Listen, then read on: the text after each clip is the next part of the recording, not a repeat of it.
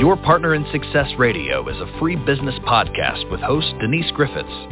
It's all about great stories, conversation, and context to help you move your business and life forward with actionable tips and advice from her guest experts. To listen and subscribe, just find us on iTunes, Google Play, or wherever you consume your podcasts.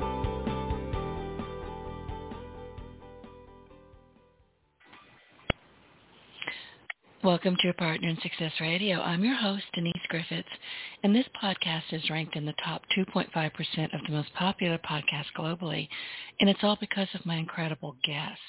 And I am honored and blessed to share time with people who are at the top of their game and who are here to absolutely help you get to where you want to be in life and business. These are not people who hold back. Their goal is to share with you the essence of peak performance. And today, we get to delve into the answer to that fundamental question that all entrepreneurs face. What do I do on Monday morning at 8 o'clock to grow my business? I don't know about you. I ask that every morning and Tuesday, Wednesday, Thursday, every day. Entrepreneurs, business leaders, CEOs, and general managers all face that challenge, how to grow their business faster and outpace their competition. And despite many attempts, there has not been a consistent methodology on which they can rely to generate to real and sustainable revenue growth. So my guest today is best-selling author of Aligning the Dots, The New Paradigm to Grow Any Business, and he is the host of the Alignment Zone television series. He's a speaker, a growth expert, a venture capitalist, CEO, entrepreneur, and board members. Philippe Bouissou. I just asked him how to pronounce this. Let me do it one more time. Philippe Bouissou. Philippe, is that right? That was perfect. That was perfect. I mean, I was so careful not to butcher your name, and I did it anyway. But here you are, and I'm sorry. I'm so glad to hear you. I have your book, and I'm excited about it because it's an easy-to-read book, but nothing about what you're saying is easy or simple, but it matters. It's a new approach, and you're here to tell us why it matters to us. So welcome. Thank you, Denise. It's a pleasure to be on your show. And thank you for sending the book for me. I read it over the weekend. I've got sticky notes all over it. I was fascinated by how easy it is to read. And then I said, I can do that. I've got to learn to do that. So right. Tell people a bit about yourself before I start asking questions. Yes, thank you again. So I am an entrepreneur at heart. I've always liked to start things, and I've always been fascinated by the process to transform an idea into a real business. That's something that has always intrigued me. And how do you do this? I'm from Europe, I'm from France, but I have been in Silicon Valley for 31 years. And I actually studied a unique software company when I moved here and sold it to our largest customer who was complaining that we were selling our product to his competitors. And I said, look, there is only one way is you buy us and we're not for sale. And that's how we got acquired. And then I went into Hachette. I worked for Hachette, one of the largest publishing companies in the world, to help them get into the world of electronic publishing. Hachette is a very traditional paper print publishing company. And my job was to help them understand and transition from atoms to bits. And so I did that for a number of years, and I negotiated a bunch of deals. I was running a business development for them. And I worked out a deal with Apple, and the guy at Apple liked me, and he asked me to join, and I joined Apple to start what's called the Apple Studio, which was a group focused on the content developer community as opposed to the application developer community. And then at Apple, I came up with this crazy idea that we should sell direct over the internet, and I started the online store, grew it from zero to $350 million, which today represents about $25 billion for the company. And then I left Apple, and then by accident, I became a venture capitalist. So I joined a seed and early stage VC firm here in Silicon Valley, invested money and was successful because of a couple of home runs. And then I was interested in management consulting. So I joined another firm that was focused on helping company optimize their distribution channel, their distribution partnerships. So we had about 220 clients like Microsoft, Cisco, Intel, SAP, very large companies. And then I studied Blue Dots back in 2014 with the focus on helping companies grow faster. And that's what I've been doing since 2014. And you worked under Steve Jobs, didn't you? Yes, I mean, you don't see my picture, but I don't have a lot of hair, and that's because I work for Steve. I spent about a year working directly for Steve, and it was a fascinating experience for me. I learned a lot, it was really interesting. I would imagine. I've read a lot about him, and I gather, was a true workaholic. And if you weren't, you couldn't be around him, I don't think. That's correct. I actually, and he was working, I mean, he came back in 97, 98. Apple was in really bad shape. And he was working every day, very long hours. He really wanted to turn the company around, and he was dedicated to it. He was working really hard, weekends, every day. And to the point that one day, my wife came to me. We were newlywed, didn't have kids at the time. And she sat me down. She said, "Honey, I need to talk to you." I said, "Okay, I'm in trouble. What did I do?" And she looked at me and she said, "Look, you have a choice to make. You either stay married with me or you marry Steve, but it's like, I'm not going to go on like this." And I looked back at her and I said, "You're absolutely right." And a week later, I decided to leave Apple. Well, good for you. And we've been married happily for 28 years now. See, your family is so important. But that's a terrific story about Steve Jobs. I mean, either like him or don't like him. I happen to admire his work ethic a lot. Would I be able to be around him? Oh, heck no. Nope. Look, I work hard. I work fast and furious, but I don't want to be forced into it. And I suspect a lot of people were forced into it. Yeah, I mean, Steve, I always think of Steve as Napoleon, who was a brilliant genius on one side, and on the other side, Napoleon was a horrible despot. I mean, he would put people in jail and kill people who disagreed with him. Now, of course, Steve wasn't that bad, but there was a facet of Steve that was, extraordinarily brilliant that I have never seen anywhere else. And then there was another facet, which was, the person who was not easy to work with, who was tough in a way that wasn't justified, at least in my opinion, and kind of a lack of sensitivity. And so, when I'm thinking of Steve, I was thinking, which Steve am I going to meet today, and how is he today? And it's kind of those two facets that are really hard to reconcile, but I think it's the best description I found of Steve. So that's fascinating, and I'm inclined to believe that because I've read a lot about him. And, I've watched a lot of different stories about him and thought, and you brought it up, who in history does he remind me of? And I hadn't quite made it to Napoleon, but that's perfect. And that absolutely makes sense. Yeah, I think it's a good analogy. Oh, great story. So what happened? I mean, you've got a lot to share, and I really do want to get to the book. What happened after you quit? Where did you go from there? Well, I didn't know where to go, so I had no plans. But again, I'm an entrepreneur, so I was thinking, I start a business, I have some ideas, and I start a software company or something. When I was at Apple, I was on the board of the Annenberg Cinematographic School because Apple was very keen on making sure that all the digital effects in Hollywood were made on a Mac and not on a PC. And that's why, as part of my Apple Studio responsibility, I was on that board.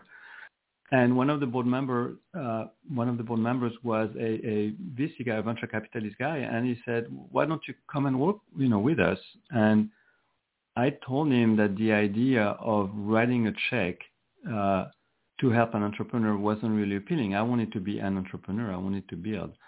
And he said, "Well, we're doing a little bit more than just writing a check. We really help those portfolio companies. Why don't you come and give it a try?" So I joined.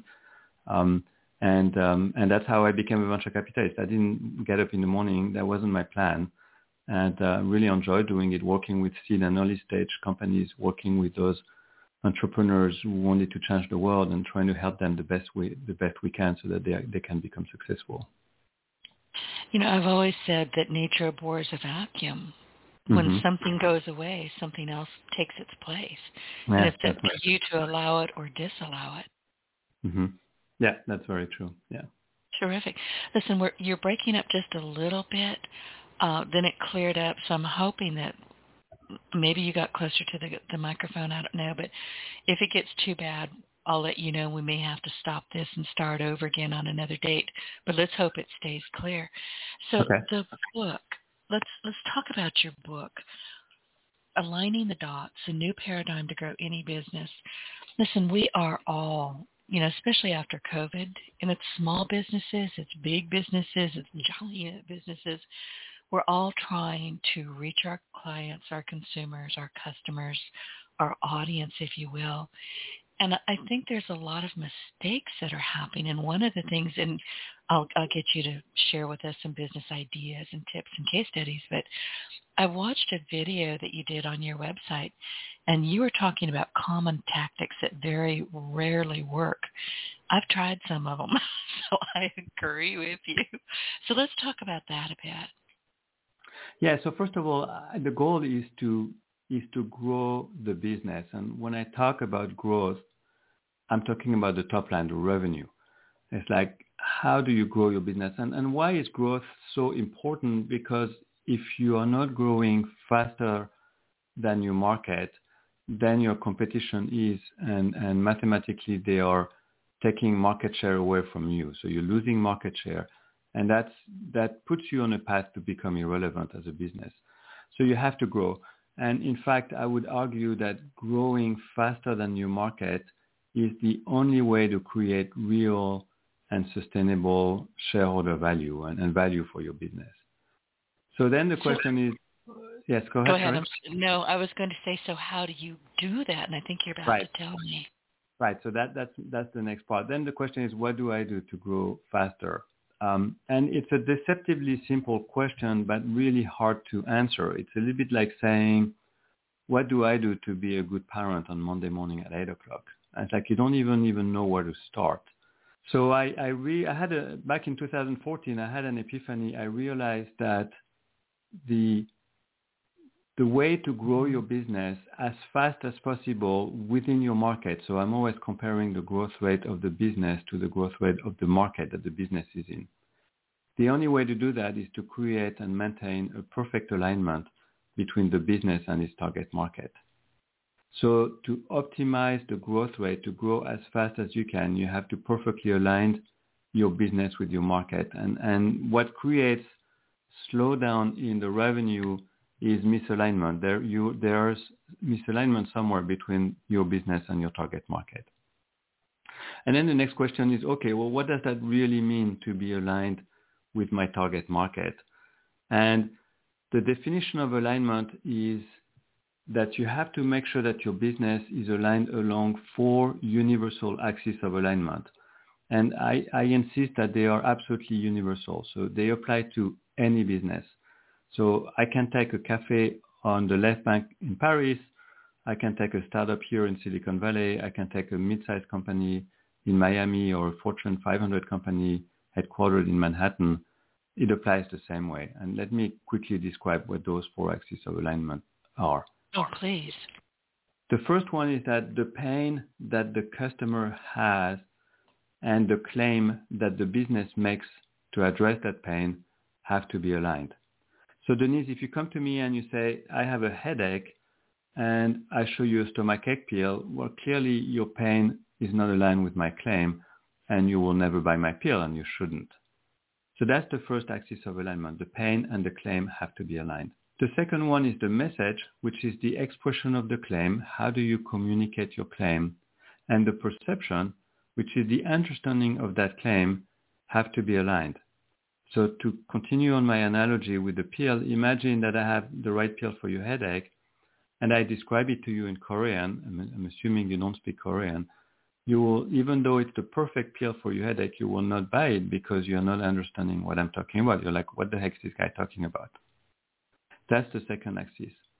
The third one is the way your customers want to acquire your product or your service, the way they want to purchase, and the way you're selling in the marketplace have to be aligned. So if I say, Denise, you can get my pill, but you have to come here in Palo Alto, in the Silicon Valley where I am, you're going to say, well, wait a minute, I'm in Lafayette here.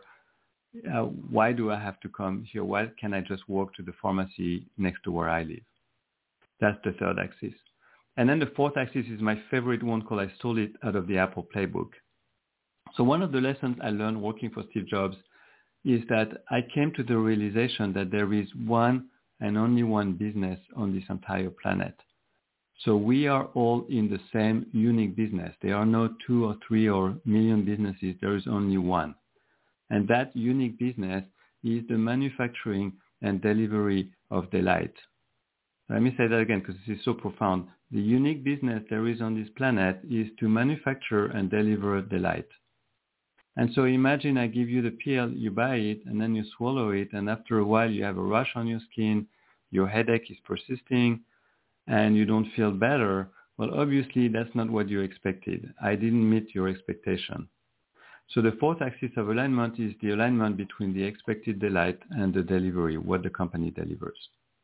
So the 4 axes of alignment apply to any business, regardless of what the business does. And they are the following. The pain of the customer and the claim the business makes have to be aligned. The perception of the customer and the message, which is the expression of the claim, have to be aligned. The way customers want to buy and the way the business sells have to be aligned. And finally, the expected delight of the customer and what the company delivers to that customer have to be aligned. And if you perfectly align your business along those 4 universal axes, you will achieve the maximum growth rates possible within your target market. I remember, this is some years ago, this was big talk probably 10 years ago, that people would say, well, I don't want to switch from, company A to company D. I don't care if the price is considerably cheaper. I really like what they bring to me, how they deliver it, and how they take care of me. Mm-hmm. And I just considered that to be a loyalty factor, which sounds to me kind of like what you're speaking of here as well. You have to create that loyalty. Or am I missing something? Yeah, no, that's absolutely right. And the loyalty will come from the fact that your customers are getting what they expect, the delight they expect to deliver to them. Well, and that makes sense. But these days, I was in the grocery store. I had to drop my car off to get her looked at. I cried. It's a Range Rover. It's not going to be cheap. I wept a little bit when I left her there. But my friend picked me up and we went grocery shopping and ran some errands. And I have to tell you, right now, everything is so darned expensive that loyalty may not do the job. I have not since I was a kid or a young adult in the grocery store picked something up and went, oh my God, and put it back down. And it seemed like everything I picked up, I would look at it, look at the price and go, I really don't need this right now. What is going to happen with the insanity that is happening with our money supply right now? Well, so first of all, you're making a good point, which is pricing. Pricing in our approach and in my book is part of the claim. So a claim doesn't exist without pricing. So I'll give you a quick example. Let's say I say you can fly from New York to Paris in 30 minutes instead of, the 4 or 5 hours it takes. Well, if I just say that and I said, are you interested? Obviously, you're going to say yes. If I said, well, you have to pay $100,000 for that flight, then suddenly, your pain is not as painful. You're going to say, well, I'm going to buy, the $500 or $300 ticket. But if I say you're going to pay, 15% more than the Air France flight, then suddenly you're going to say 15%, 30 minutes instead of 5 hours. Of course, it's a good deal. I want to do it. So as pricing is going up, as we see now, then suddenly the alignment between the claim and the pain doesn't sustain because it's like, yes, I'd love to have, that product and eat that particular fish, for example, but the price becomes so crazy that I'm not going to buy it. So the pricing increase is introducing a misalignment that you didn't have before, and that's why you buy less. So I think that's what's happening. And as people decide to consume less because pricing are increasing so much, then the demand will go down. The supply should stay the same, maybe get even better with some supply chain issue being resolved. And then suddenly you're going to see price contracting again and price being realigned. So we're in a high inflation rate right now, but I think, as people are more careful in consuming because of the high price, the demand will go lower and price will stabilize. So that's typically what has happened in the past. And I believe the same will happen, now. See, I caught myself thinking along those lines yesterday because in my favorite grocery store, it's a local grocery store. Everything in there on half of the grocery store is fresh. It's locally sourced fish, alligator, whatever you want to eat. Nice. But the shelves were a bit bare. Yeah. And finding just a head of lettuce was a trick. I had to actually ask for iceberg lettuce to be brought from the back. Things are changing. But we've seen this before. We saw it in the 70s. We've seen this before. So, sometimes it's, maybe I don't need that product or maybe I don't need that course at this time, but you can always revisit it later. What I'm trying to say is don't panic. Don't spend as much money on silly stuff that you normally would, but I don't think it's time to panic yet. Yeah, and things will get back. I mean, I know, the market is very low right now. It's contracting almost every day, and people are very tempted to sell.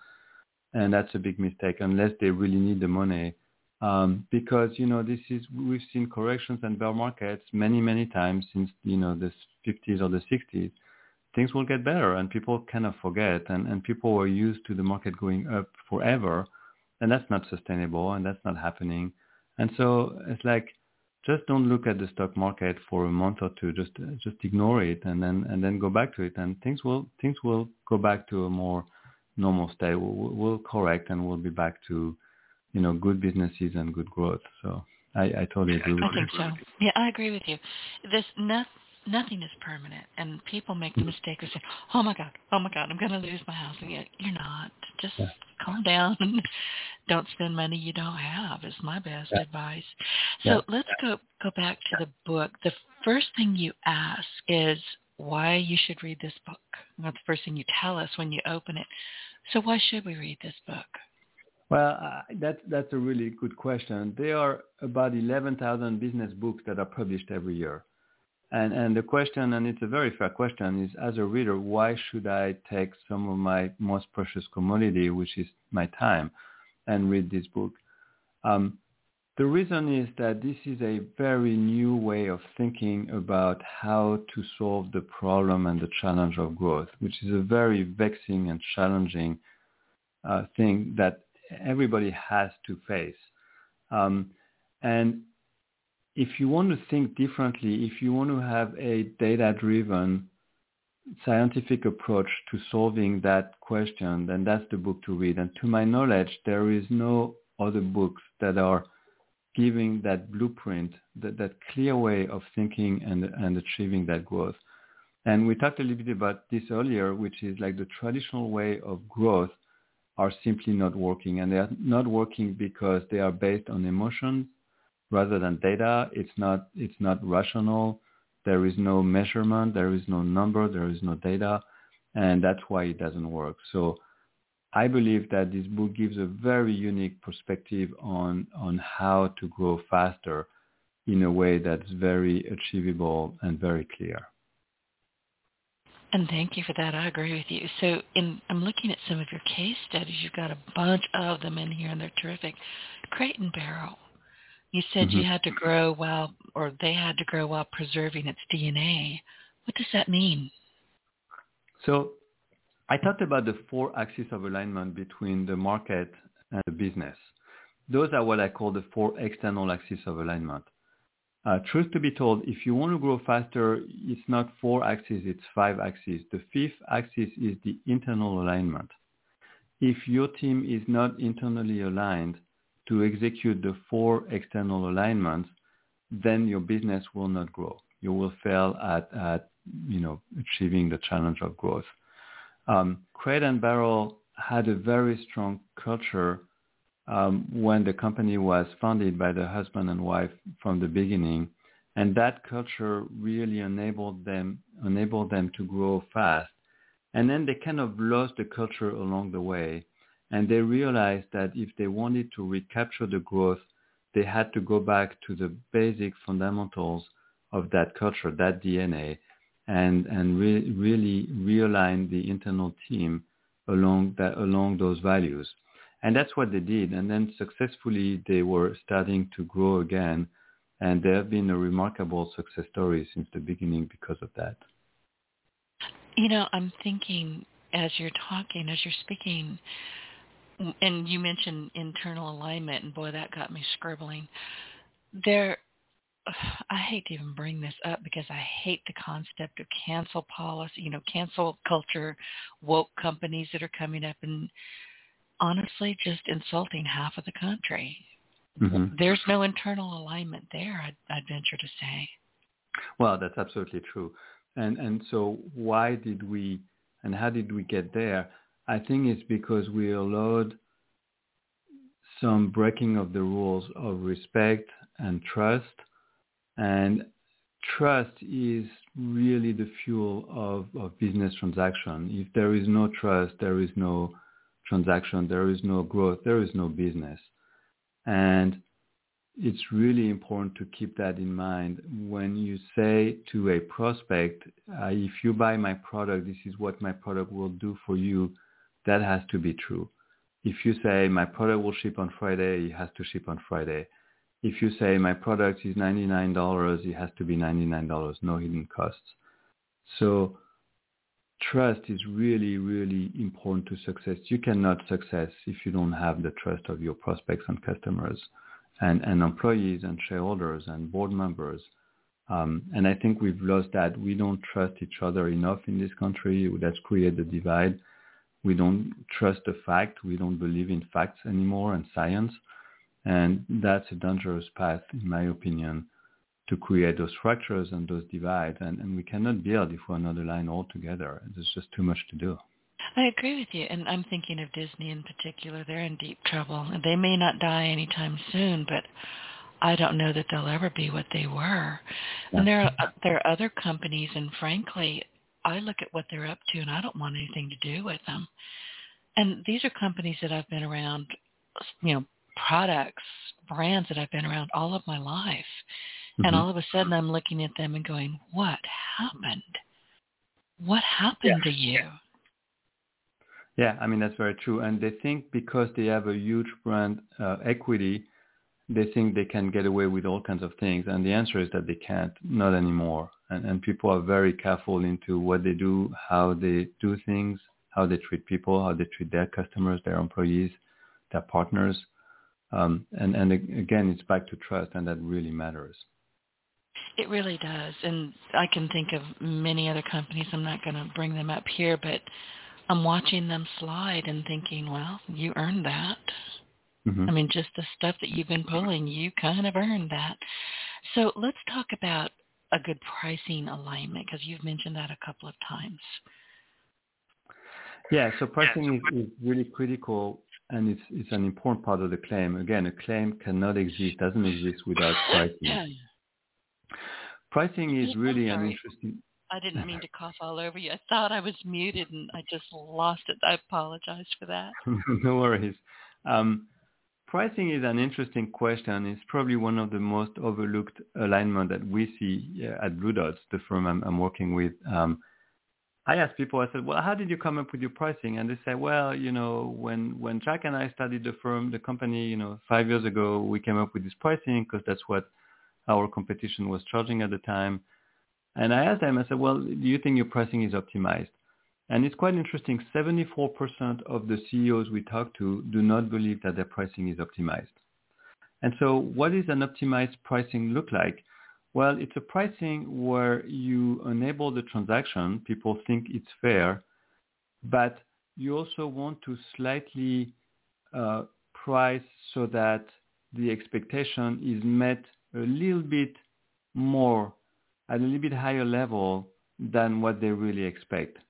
So if you expect, something to be a 5 on a scale of, 1 to 10, then you should price so that they really expect a 4 and then they get a 5, or you price at a 5 and then they get a 6.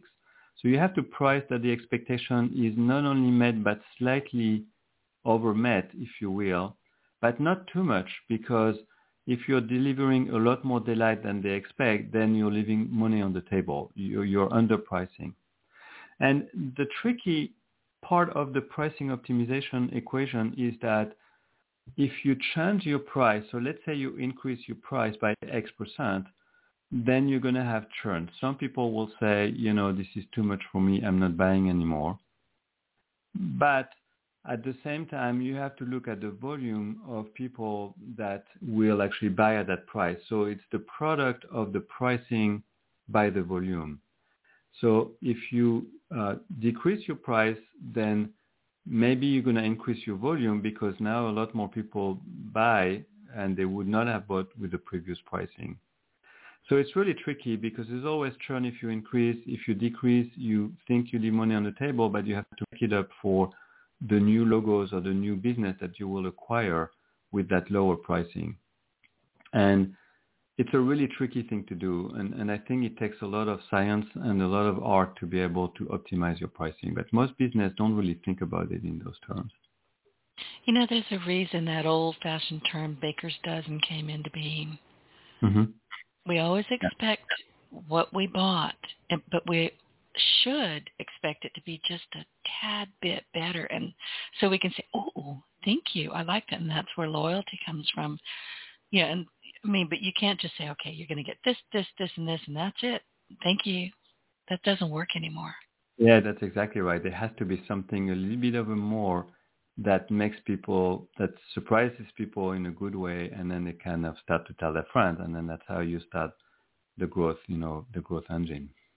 Exactly. That's how you get referrals. That's how people recommend you. Yeah. I've always done my business that way. I need to tell the audience I'm losing my voice. I shared this with Philippe in the green room, and I didn't mean to cough all over you, and I hope I don't do it again, but I sound raspy and I'm coughing, so just bear with us. And I also told Philippe, you have to do all the so that's what's happening Okay. here. I'm asking questions, but, I'm asking them from the book because the book to me is fascinating. I don't like to, write yellow stuff all over books. I don't like to make messes, but I've got sticky notes all over this book. And some of the things, and I really like this. This is one of my yellow sticky notes.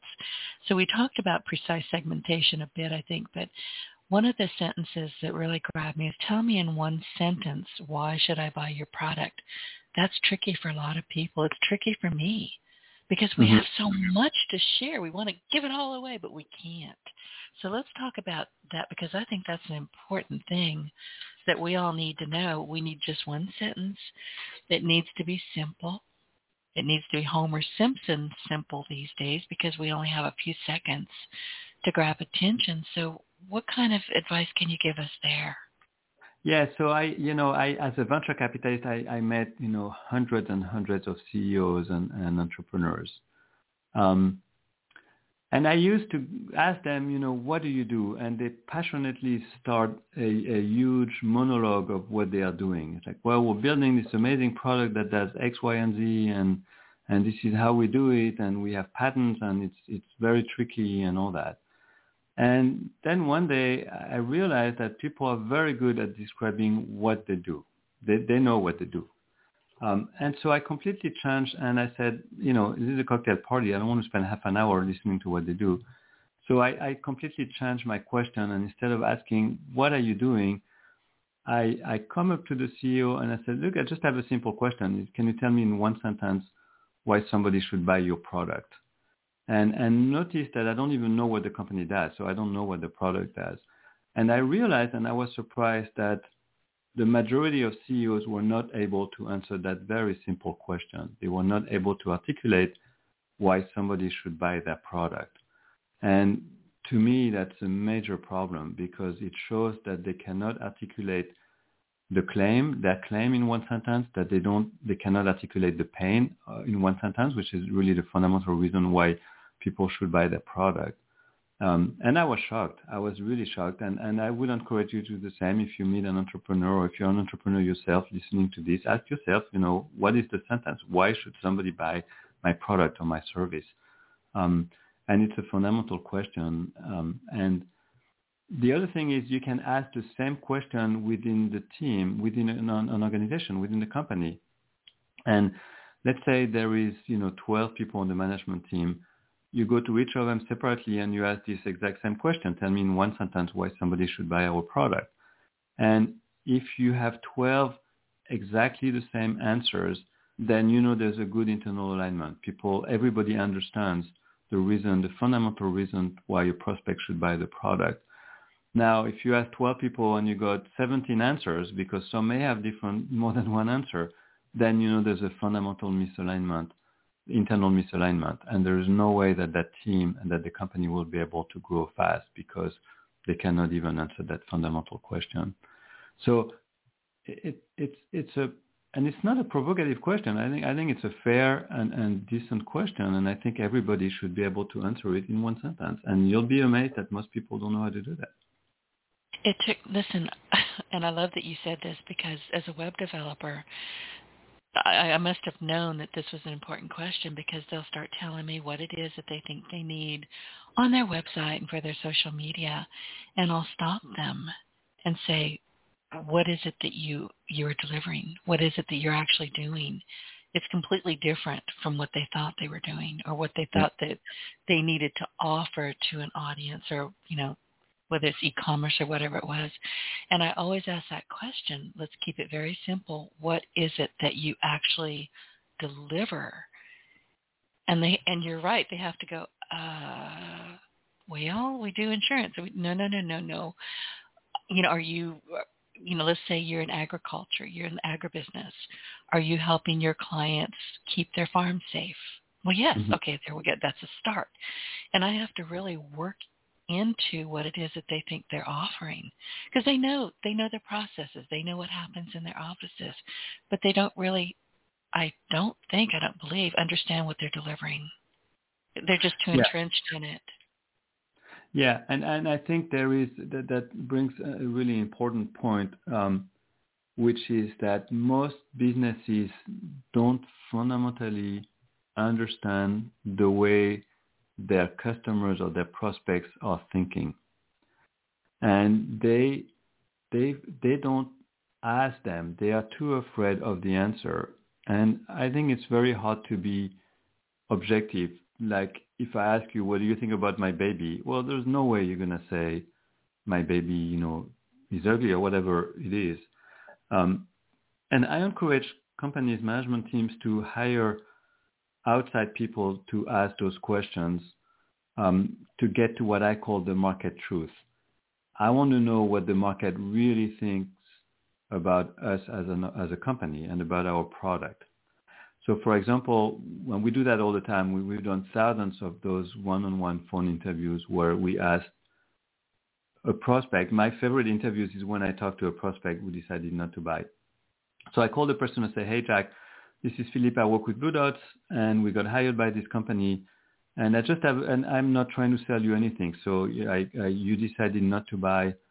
I know you made the right decision. You're a smart guy. I'm not trying to dissuade you, and I'm not trying to make you feel like you should have bought this product. I don't really care. I don't work for the company. But I just have one simple question is, tell me why you didn't buy. And many companies we work with fail to really understand the market truth, really understand the fundamental reasons people don't buy. And of course, the sales guys always have a story. They put that in Salesforce or whatever the CRM system is, and they just type and they say, well, they don't have the budget. Well, it turns out we called them and the guy said, well, we didn't buy because they are too expensive, or we didn't buy because we didn't like the sales guys, or we didn't buy because the product didn't have that particular feature. But understanding at the fundamental level the reasons why people buy or don't buy is really, really critical. And if you don't do that, then you will have a myopic view of the market. You will have your own stories and justifications in your head, but they are not the truth. And because of that, you're going to make the wrong decisions, and you're going to fail to execute your growth because you don't fundamentally understand what's going on really in the head of those prospects and customers. I understand. One of the things that we hear a lot about in any business is customer service and customer experience. And I'll tell you right now, I will take customer experience over customer service any day of the week. Because if my customer experience was rotten, I don't care what you're trying to do to fix it, I'm gone. Yeah, and again, I'm amazed at the number of, I buy a lot of product services like everybody, and I'm so always surprised that businesses never reach out to me trying to understand how I feel about their product. So one of the things we do, and I talked about this in the book, is we tell CEOs to call 2 of their customers once a week. And we actually randomly select the customers. So we don't want the CEO to spend the time. CEOs are extremely busy. We don't want them to spend the time to select. So we said, okay, next week you're going to call Jack from that company, and you're going to call, Isabella from that other company. And the call goes like this. The CEO calls and says, hey, I'm the CEO of company X. I know that you're using our product. You've been using our product for 2.5 years. I'm very grateful for that. I just have one simple question, which is there anything we could do differently to make your life better? And then the CEO pauses, and we tell the CEO, you need to grab the response. You need to write it down as they tell you. And you will learn after a few weeks, after a year, you have spoken to over 100 customers out of the blues, and you will start to see a picture. They will tell you what they truly think. And that customer will be so grateful that you, the CEO, took the time to talk to them, to just try to understand how they feel about your product and what you can do better. And I am not talking about calling somebody who has been on a customer support line and who's been struggling and you call them after.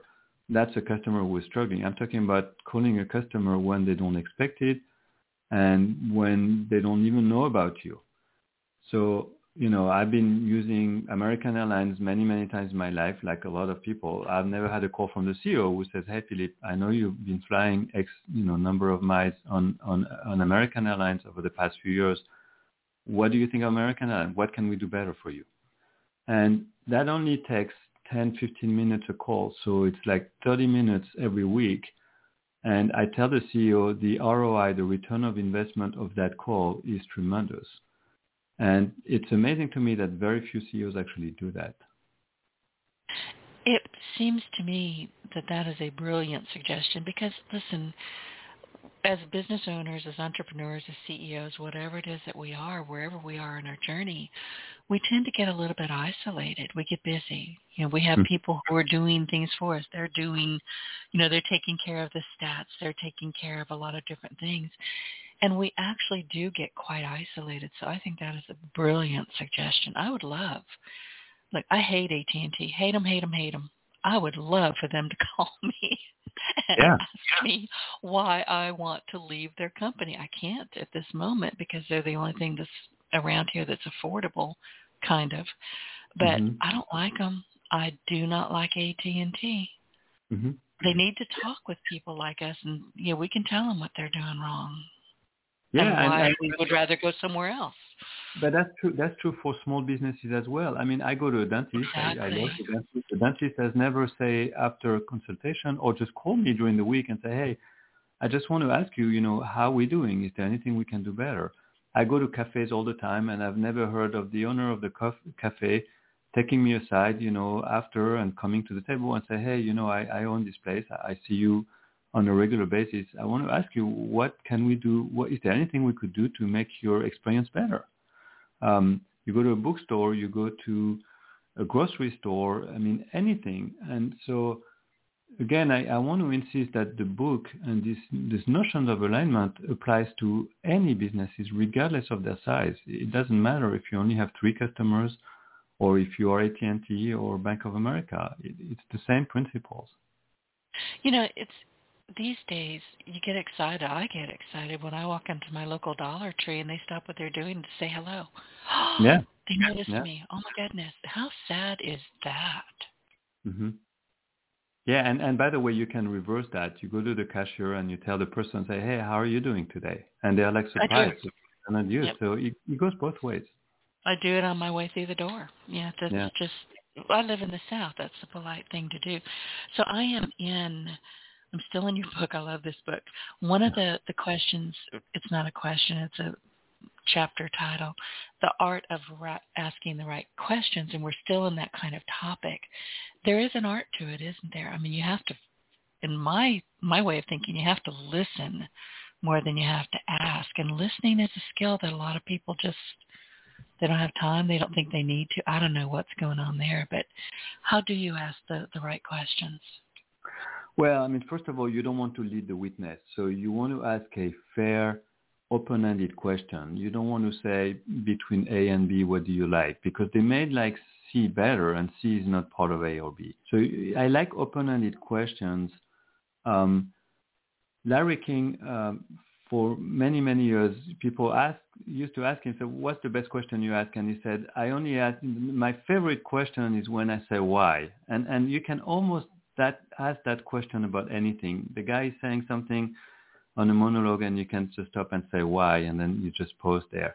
So I think it has to be an open-ended question. The other thing is you have to be, it has to be with high integrity. In other words, if you ask a question, you also need to listen to the answer very carefully. It's unfair and it's a waste of everybody's time to ask a question where you don't really care about the answer because either you don't want to hear it because it's going to hurt your feelings, or you don't really care what they say because you're not going to change anything. I think there's two types of salespeople. There is what I call the crocodiles and then the elephants. And the crocodiles have a big mouth and small ears, and then the elephants have big ears and small mouths. And I always say you want to be an elephant. You need to ask, a few questions. And in a sales call, you should spend 10-15% of your time asking the question, and the rest should be the answer. And if that doesn't happen, then you're not selling because you're not listening. You don't have empathy. You're not trying to understand the point of view of the prospects. You don't want to hear about what they really care about because you're afraid that it's not what you're doing. And so that's what I talk about when I talk about the art of asking the right question is listening, asking a true and important question to you where you really care about the answer, and be prepared to hear any answer that person will share with you, and respect their time for even answering the question and taking the time to talk to you. And I would take that a step further, because a lot of times when we're listening to somebody, we all have our internal bias. We all have our knee-jerk reactions. It's like, oh, I didn't expect to hear that. Oh, that hurt my feelings. Mm-hmm. Sit with it and then go back and listen to it if you recorded it or if you wrote it. And I think you'll find more often than not that your first impressions were not correct. Mm-hmm. That's very true. And I think that's why you need to listen and really understand how, what is the person saying exactly, and even sometimes ask questions. Well, or repeat. It's like, I hear you say X, Y, and Z. Am I correct? Am I missing something? And people will see that you're truly listening to them, and they will have a high level of respect for that. Thank you for that. So I'm looking at your Lost Prospect Interview Guide. So everybody who is listening, when you grab this book, go to page 157, I think, and you'll find the interview guide. But this is really a remarkable book. So insights, I guess this is really where I want you to kind of let loose. And the questioning that you've been doing, the work that you've been doing, you have clearly gathered a lot of insight on business. What's mm-hmm. your favorite insights? What are some of the favorite things that you've learned that you use and teach constantly? I think the big insight for me was to realize that most businesses fundamentally don't understand why they are growing or why they are not growing as fast as they want. There is a plan. So the CEO says, okay, we're going to do X $1 million next year. We're going to grow X%. And they don't really understand what mechanisms they have to put in place to achieve that growth. They don't really understand the growth engine. They don't dismantle the growth engine and understand fundamentally how it works. And a lot of people say, well, I said, how do you plan to grow next year? Well, I'm just going to do the same as I'm doing, but I'm going to have more salespeople. So I'm going to increase my sales team. And I'm saying, okay, if you increase your sales team by one person, how much additional revenue do you generate?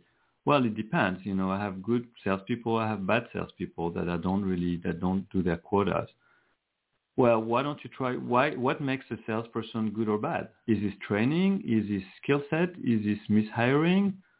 And suddenly you start to double click on those things and you realize they never really ask themselves those questions. So I think the big insight to me is that there is a fundamental lack of understanding how to grow a business. And part of it is because, again, the traditional methods of growing businesses just don't work. As we talked about earlier, those techniques really rarely works in my experience. And they are not thinking scientifically and rationally about alignment. And then the other insight is a lot of CEOs come to us and say, I want to accelerate my growth. I want to grow faster. And can you tell me, what's wrong with us? And I always say our job is fundamentally like a doctor. We have tools, which, I expose some of them in the book, where we measure your alignment. So we have, like a doctor may have an X-ray machine, they may have a blood work machine, they may have an MRI machine, and we are going to diagnose the misalignments based on our methodology and our machines, our tools.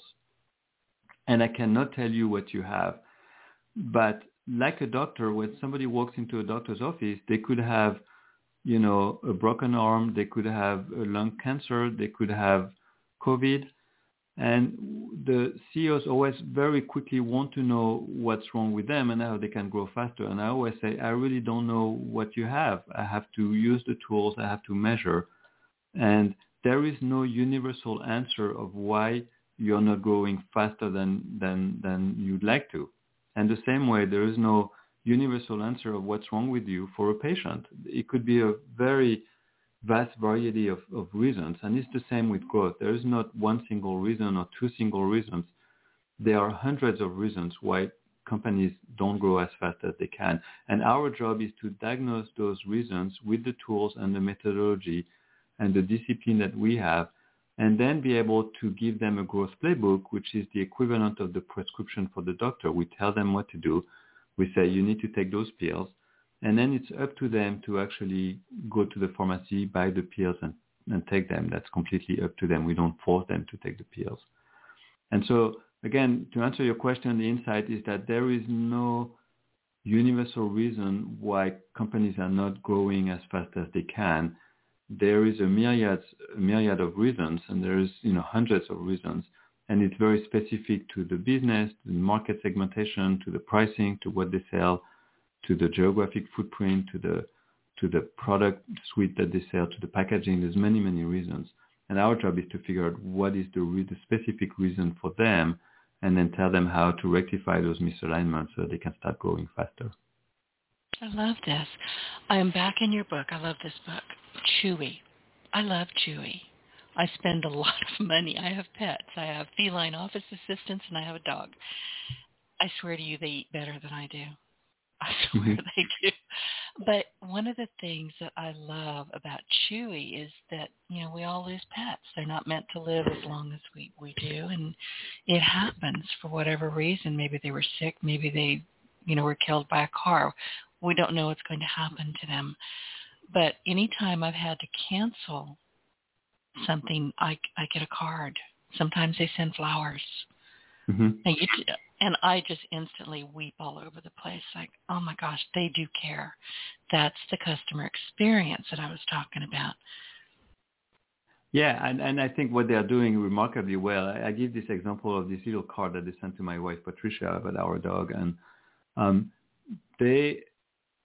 you feel a very strong alignment because you feel that it's authentic, that it's real, that they understand how much love you have for your pets, and conversely, they just get it. They just understand fundamentally, and I think that their claim and their pain is beautifully aligned. Their messaging is beautifully aligned. The way they sell, they get the package. You get the package quickly, and the way they truly care about you, and they want you to be happy because they know how important your pets are, your dog are.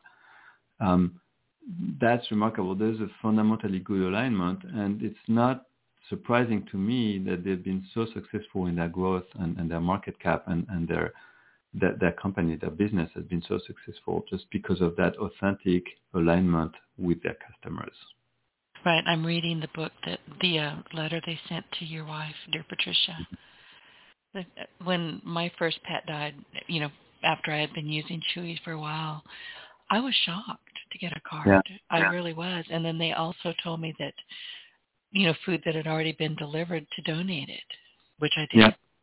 Mm-hmm. So, yeah, they're in total alignment with me and with many, many pet owners. Yeah, and that's why they are so successful. Exactly.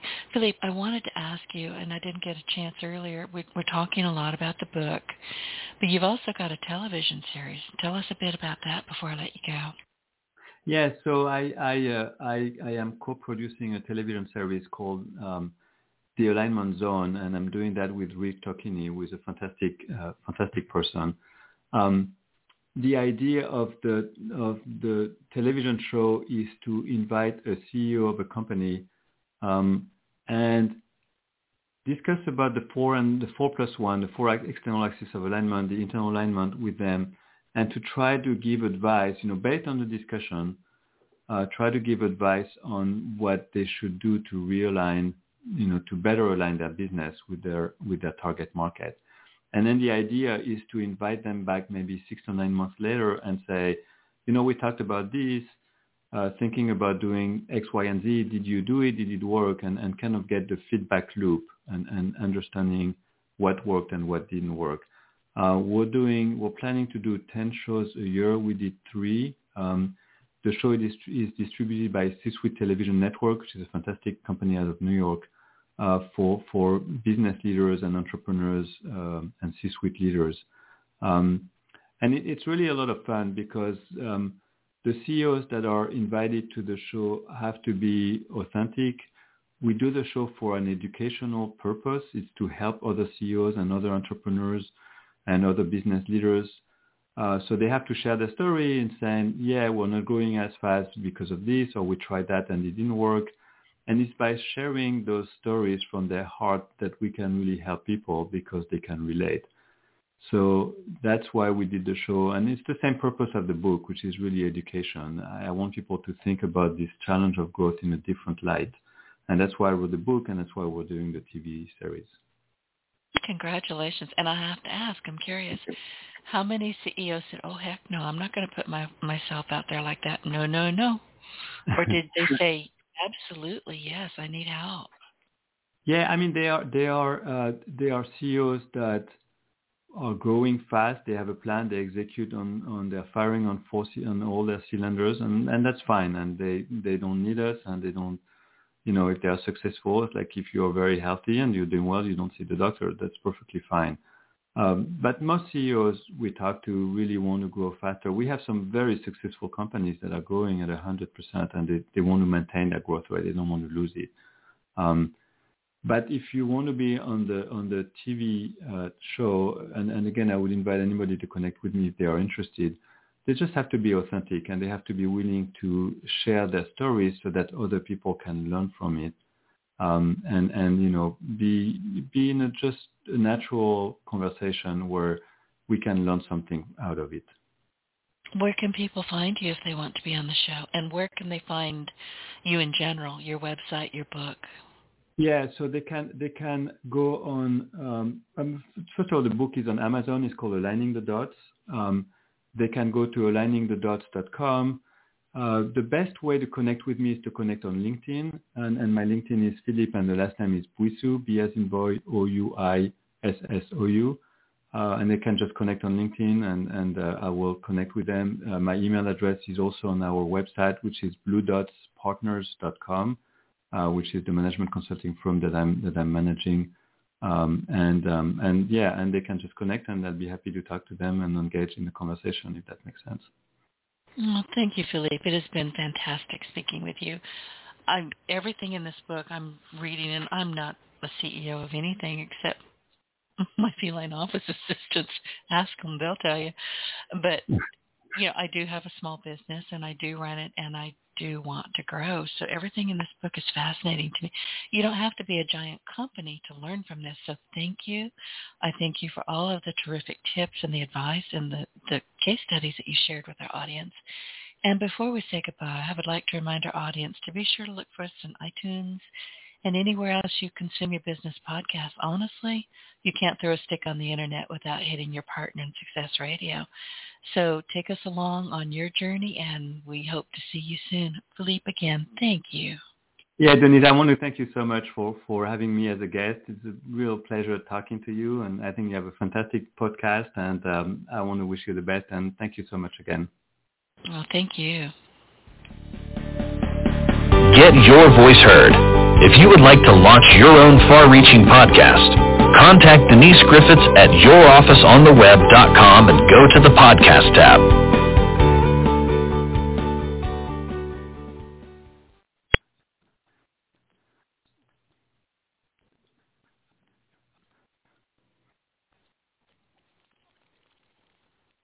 With Lucky Land Slots, you can get lucky just about anywhere. Dearly beloved, we are gathered here today to... Has anyone seen the bride and groom?